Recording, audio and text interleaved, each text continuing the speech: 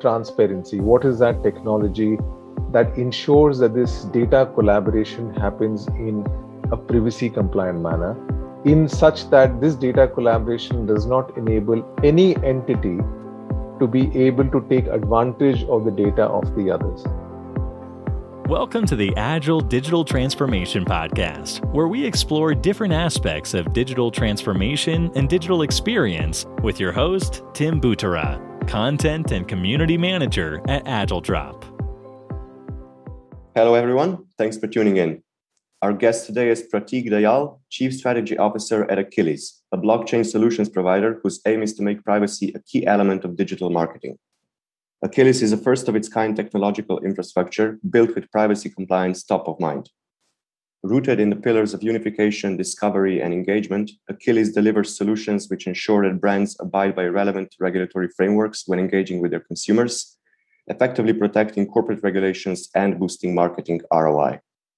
With privacy awareness on the rise even among the less tech-savvy consumers, it's high time that digital transformation initiatives embrace privacy, and this is what we'll be focusing on in today's episode. So, why digital transformation cannot succeed without making data privacy a top priority. And welcome, Prateek. Thank you so much for being our guest today. Can you start off by telling us what was the situation with data privacy in the early days of the internet, and how did privacy awareness evolve alongside technology innovations? Excellent. First and foremost, thanks for having me on, Tim. Pleasure to be here with you. With respect to your question, we're going a few years back, right? So I think when you speak about privacy and the internet, if memory serves me correctly, we're going all the way back to 1994, when the first browser cookies were introduced. And of course, cookies became the kind of default mechanism over time through which people's activities were tracked over the internet. And of course, as the internet exploded over the last few decades, there's been an explosion in the kind of data, customer data that is out there on the net, doing all sorts of things, and which is essentially given rise to, so there's a scale of data. And now, as you say, there's been a lot of discussions about how this data is being used, firstly. So in the initial years of the internet, 90s, late 90s, and, early 2000s, basically, nobody really knew what a cookie was, frankly, right? But now, as the volume of data has exploded, people are asking two things. One, the ethics behind it. How is my data being used? What is it being used for? Is it being used for with my knowledge or not? So the whole ethical part of it. And the second part of it is also the technology of it, right? The technology has also exploded. The technology that captures this data, that processes this data, and so on and so forth. Is that stable? Is that secure? And as you'd be aware, there have been so many other instances where, whether it be the ethical use of data, whether it be the Cambridge Analytica scandal, for example, or so many other instances of hacks and, cyber attacks and whatnot, etc. So all this has kind of really picked up steam, leading to the regulators basically sitting up and taking notice of it to say, right, here is this business, basically the business of capture and processing of customer data, and now we need to regulate it. So therefore, the regulators came in, starting off with GDPR in the EU, right, and then CCPA in California, and so on and so forth, that are basically, as you would be aware, right, have introduced legislation trying to kind of regulate some of these issues surrounding data. In our part of the world, in Asia, of course, right through from China to India to us here in Singapore, we have or are introducing legislation that looks to achieve something very similar to CCPA and GDPR. So that's, in a nutshell, what started off as a plain simple cookie back in the mid-90s exploded into this multi-million-dollar business, which raised questions about ethical use of data and the technology, which made the regulators sit up and try to regulate it. So it's a very interesting journey so far, and it's still not over. Yep, I still remember first hearing or encountering the word cookie when I was still a kid browsing the web, and I was like, okay, cookies, this is just some web speak, I guess, and I didn't really bother with it, until GDPR, the update to GDPR dropped in 2018. That's when I just started my first job, and I was tasked with updating some of the cookie policies and stuff like that. So ever since then, I've had a very, very keen understanding, and I've been very focused on privacy. Yeah, that's right. So, okay, then the COVID pandemic hit last year, and basically it affected every field within the digital. And would you say that COVID has had a huge impact on how we view and treat privacy as well? And if so, what kind of impact and why did it have such a huge impact? No, absolutely. You're absolutely right. I mean, so much, if all the stuff that we talked about earlier wasn't enough, COVID has served this purpose of kind of exacerbating these discussions around data use and so on and so forth, right? Primarily because of two reasons, I feel, in my view. One is a lot of us are staying at home, of course, and therefore there is just more data. There is more digital data interactions on the net. We are spending more time on the internet, simply put, right? So therefore, our data points that are being captured, being processed and tracked on the internet have just grown exponentially compared to pre-COVID times. So one, there is more volume of data. Plus, within COVID specifically, there have been a lot of issues that you'd be aware of is about this whole business of contact tracing. A lot of countries have introduced contact tracing, right? Using Bluetooth technology, physical devices, tokens, whatnot, all this sort of stuff, right? Which has made people just basically sit up and also get more conscious about the fact that our data is being used. So therefore, in this case, for contact tracing as an example. So therefore, I'd like to know how this is being used, who is using it, when does it get deleted, and so on and so forth. So explosion in kind of data points as a result of people sat at home.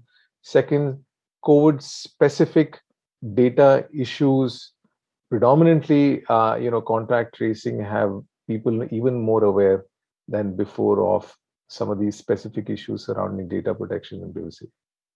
So we had kind of one thing that was a direct consequence of COVID. So the contact tracing, and one was an indirect consequence of COVID. So the bigger influx of data due to more of us spending time online and interacting online and buying stuff online, and just kind of these two playing together, both sides. That's right. And yeah, you mentioned GDPR and CCPA in California and other local updates to privacy regulations. And how do you think that relationships between brands and consumers, their customers, will evolve as new and updated regulations continue to get rolled out? Yeah, that's right. And, that's where the rubber really hits the road, because these brands, and not just brands, but also platforms, they have the customer relationship, right? So it's between them. And so they are the custodians. So the brands in that case are the custodians of customer data. They are the ones who are responsible for adhering to the various, regulations as well. So they obviously play a very critical role. The way I see it is that, there is a trust crisis. I mean, for example, as a consumer, as an individual, I read all this noise about data privacy and so on and so forth. Who do I really go to? Who do I trust to make sure my data is being used in the correct manner? Is my brand. I mean, the entity I gave my data to, or the platform, as the case may be. So therefore, I think the onus on the responsibility on brands has equally grown over time as we were charting out the course of data privacy, because they are at the forefront of, as I said, of making sure that they regain the trust of their customers, right? And also the fact that they are also at the forefront for ensuring that, all the various regulatory requirements are met. So in other words, Tim, I guess what I'm trying to say is brands are in the hot seat in making sure how customer data is used and is protected and is processed.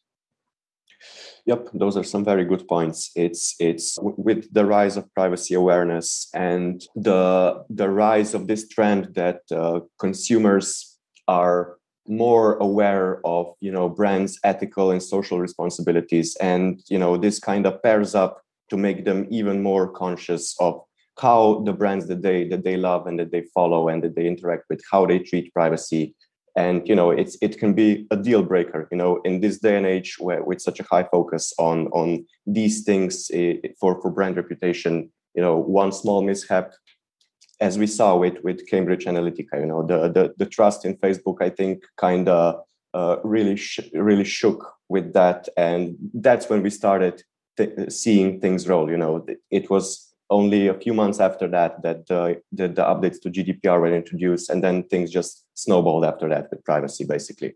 That's right. I mean, it takes so much effort and years, I guess, to build trust, to invest in your users, and it can just go away just like that. Yeah, that was the best way of putting it. It takes years to do it, but it takes a second to ruin it, basically. That's right. So with all this in mind, with all that we've discussed so far in mind, how should digital transformation initiatives incorporate privacy as an essential element of their offering? What steps should businesses take as they digitalize more and more? No, absolutely. And as I said, our practitioners in digital transformation, right? Firstly, the awareness, I see that this whole like managing the entire consumer data life cycle is a very core part of digital transformation. Firstly, that's something that needs to be on people's radars.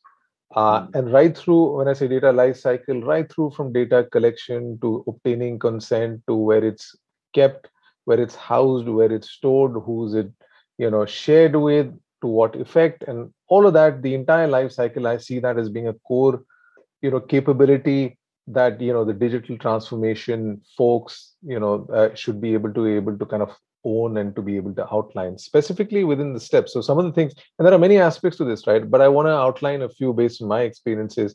Firstly, how, for example, if in the digital team, right, if we are onboarding vendors, right, and there is some data exchange involved, the first piece here is to say, right, how whenever the data leaves my organization, how is it being processed, right? I need to have full transparency of that, right? I want have a data privacy assessment of my vendors, okay, which needs to be a kind of checklist of all the things that they should be doing, which would make me comfortable, engage with them, right? I would also want to look at data processing agreements, right? So literally the legalese around it, okay, with vendors and with my partners to say, what are the regulatory obligations, who's responsible for what, and so on and so forth. So that's the second piece.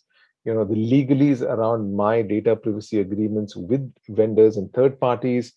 Also the bit about scenario analysis, right? So impact assessment when you're processing data. So stuff like, for example, a core part of the job, I also feel, Tim, is volume and velocity of data, right? So we need to game a few scenarios where is to say, right, suddenly there is an uptick in data processing volumes, which is much more than what we forecasted internally. How are we going to deal with it, right? Where does it go? Do systems kind of fall over, right? If not, what is the backup? Because from a customer perspective, they are used to seamless experience, right? So what are those processes and capabilities in place that make sure that even in various scenarios with respect to volume and velocity of data, both internal and external, how do you ensure seamless, smooth experience, right? So that's the kind of impact assessment part. Last but not the least, right, at all, is the bit about transparency and clarity. And what I mean by this is, for example, consent management is obviously a very critical part of a brand or a platform's proposition, right?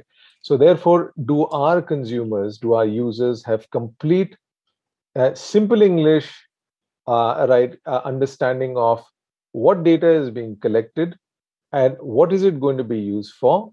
And if that is going to be shared onwards, who will it be shared with? So it's the job of us in digital transformation to be able to ensure that these things are happening up to a standard that the regulators would be happy with, and that we as brands owning a relationship with our users would be able to delight them in that experience. So these are just some examples, but there are so many things, as I said, if you think about the data life cycle that end-to-end, digital transformation also captures. I'm really glad you brought up transparency and clarity because this, I think, is one of the factors that I still see a lot of firms get wrong, even with something as basic as the cookie consent banners on their website, where it's very often it's a trend that you're not really given the option to opt in or opt out. It's just auto opt in with as little information as possible. And I think that even something as basic as that should change, even for industries and companies that don't necessarily make heavy use of the data that you give them or that collect huge amounts of data. But in a similar line, you mentioned the volume or the bigger volume of data now, but maybe on the other end of the spectrum, since we're also seeing a lot of not regulations, but a lot of tech innovation that's aiming to limit the use, the reliance on cookies and stuff like that. How would you say that this will impact stuff, and how should brands go forward with what kind of data they collect and how much data they collect, basically? No, absolutely. And you'd be aware, Tim, that the advertising industry is going through a seismic change as we speak, specifically with respect to the use of third-party cookies. So you'd be aware that the biggest, three browsers are phasing out third-party cookies, which, as we discussed earlier, has become the default mechanism of tracking people's behavior, online, right? And that has been phased out and will continue to be phased out, and so on. So basically, you have a situation where the industry is basically thinking, right, what replaces the cookie? All right. And so therefore, we're increasingly moving to a world where, brands and platforms, basically data owners, will have to collaborate with each other, right? To be able to get a better understanding of their users, to be able to collaborate on data, build a more granular understanding of you as the user, and so on and so forth. All these things that you used to be able to do, which then comes to the question about, again, transparency. What is that technology that ensures that this data collaboration happens in a privacy compliant manner, in such that this data collaboration does not enable any entity to be able to take advantage of the data of the others, right? So therefore, some of the technologies, and then back to your point about, at the end of the day, then the user needs to have complete transparency. So some of the kind of technologies, and these are some things that we are also building, products on, is stuff like, for example, data clean rooms, federated learning, right? Where data belonging to two different owners is never centralized in one place. It continues to be located in their own respective servers. And through federated learning technology, you're able to, for example, create audiences and talk to these kind of distributed databases. So that's one kind of technology I see that on the rise. Blockchain is another one. You referred to blockchain, right? I think it's a very critical piece in delivering that transparency to the users, because it's one thing taking consent from people in, hopefully in simple English, to say how your data is being used. But it's entirely another to actually give them evidence of the fact that whether did you use the data in that manner or not, right? And that is not only transparency, not just for users only, but also for regulators. So blockchain, another, to your point about emerging technologies, is yet another a very good technology to record the customer life cycle. How exactly was customer data used once consent was taken? This, as I said, is a very critical piece, I believe, in giving regulators, meeting your regulatory obligations, and being able to go back to your users to say, this is how I use your data, and here is the evidence for this. So federated learning, differential privacy, blockchain for transparency, as you rightly said, these are some specific examples of emerging technologies that solve for some of these issues in the advertising world, at least when the cookie goes away. Yeah, because marketing and advertising are industries where trust between the customer and the brand, or trust of customers in the brands that they support, is really, really key. And there has to be some extra steps taken here. And I really love the example of blockchain. I assume that this is also what Achilles brings to the table for your clients. So kind of incorporating and implementing these blockchain solutions. That's right. There was a natural bias there. That's why I use that example as well, which is that's something that we do as well. Yes. Well, but it makes obvious sense. You are kind of representing Achilles here, so it makes the most sense that you would at least mention what and how you do and how you help your clients, if it's relevant to what we're discussing today, right? And yeah, maybe to kind of change the topic a tiny bit, but still stay close to it. So one of the less often discussed consequences of COVID and the pandemic and this influx of digital usage is also the increased volume and efficiency of cyber attacks. Are there any privacy-related steps that companies can take that will also boost their cybersecurity? No, true. And as you rightly said, with more data points, there are more data points to attack, as you said. So a very critical issue that you raise. And I think some of the things, again, when you talk about cybersecurity is, again, and there's a plethora of solutions here, but some of the important ones that come to mind is, for example, multi-factor authentication, and that is something that I think most of us are dealing with as we work from home, etc. Right? So to be able to identify yourself as an employee, logging in to your company's systems, for example, through multi-factor authentication, basically, as opposed to single factor, right? So I see that a lot of uptake of that, right? Stuff like, for example, virtual private networks, endpoint protection, cloud interfaces. Again, I'm throwing a bit of a few kind of jargon in here, so apologies for that. But again, a lot of these I see as being used not only by us, for example, as a company, but in the clients we serve. Okay, so there's a lot of that. Also, it's also about system updates. So we as a company ensure that all our critical kind of systems are all up and running. There are frequent updates. There are backups. For example, if you're running a blockchain node, servers running your nodes, they need to be up and running all the time, etc. Right? So what is the kind of backup? How do you make sure that they are up and running all the time, and so on and so forth? So that's very important. Last but not the least, I would say, Tim, is on this particular point, it's just education as well. And I'm speaking from my experience, right? I used to hear the word cybersecurity, but not really know what it meant, right? And it was really helpful to be educated on that your data, what it means to you, right? So somebody could pose as being Pratik logging into the company system. So that's one example. And this is how you prevent that. Similarly, now from an employee perspective, think about what cybersecurity could mean. Somebody could hack into your company system. So therefore, what is the resolution for that? So I think it was just what I found was very helpful in people just setting out what cybersecurity meant and what it means to me in my daily life, in my daily kind of professional life, and what should I do to prevent, how can I play a part in preventing cybersecurity attacks? This last point is absolutely crucial, I think, Pratik.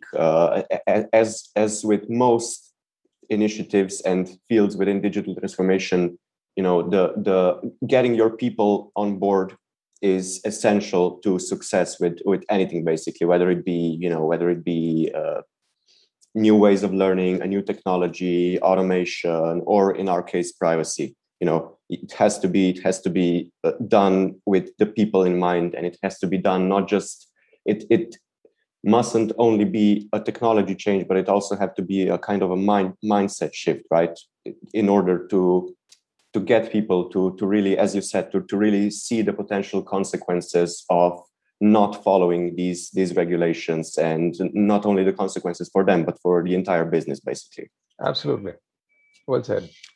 Awesome. Before we wrap up the call, do you maybe have any top words of advice for business owners and decision makers that maybe are having trouble implementing privacy, or maybe even more importantly, are having trouble achieving this shift in mindset on an organizational scale?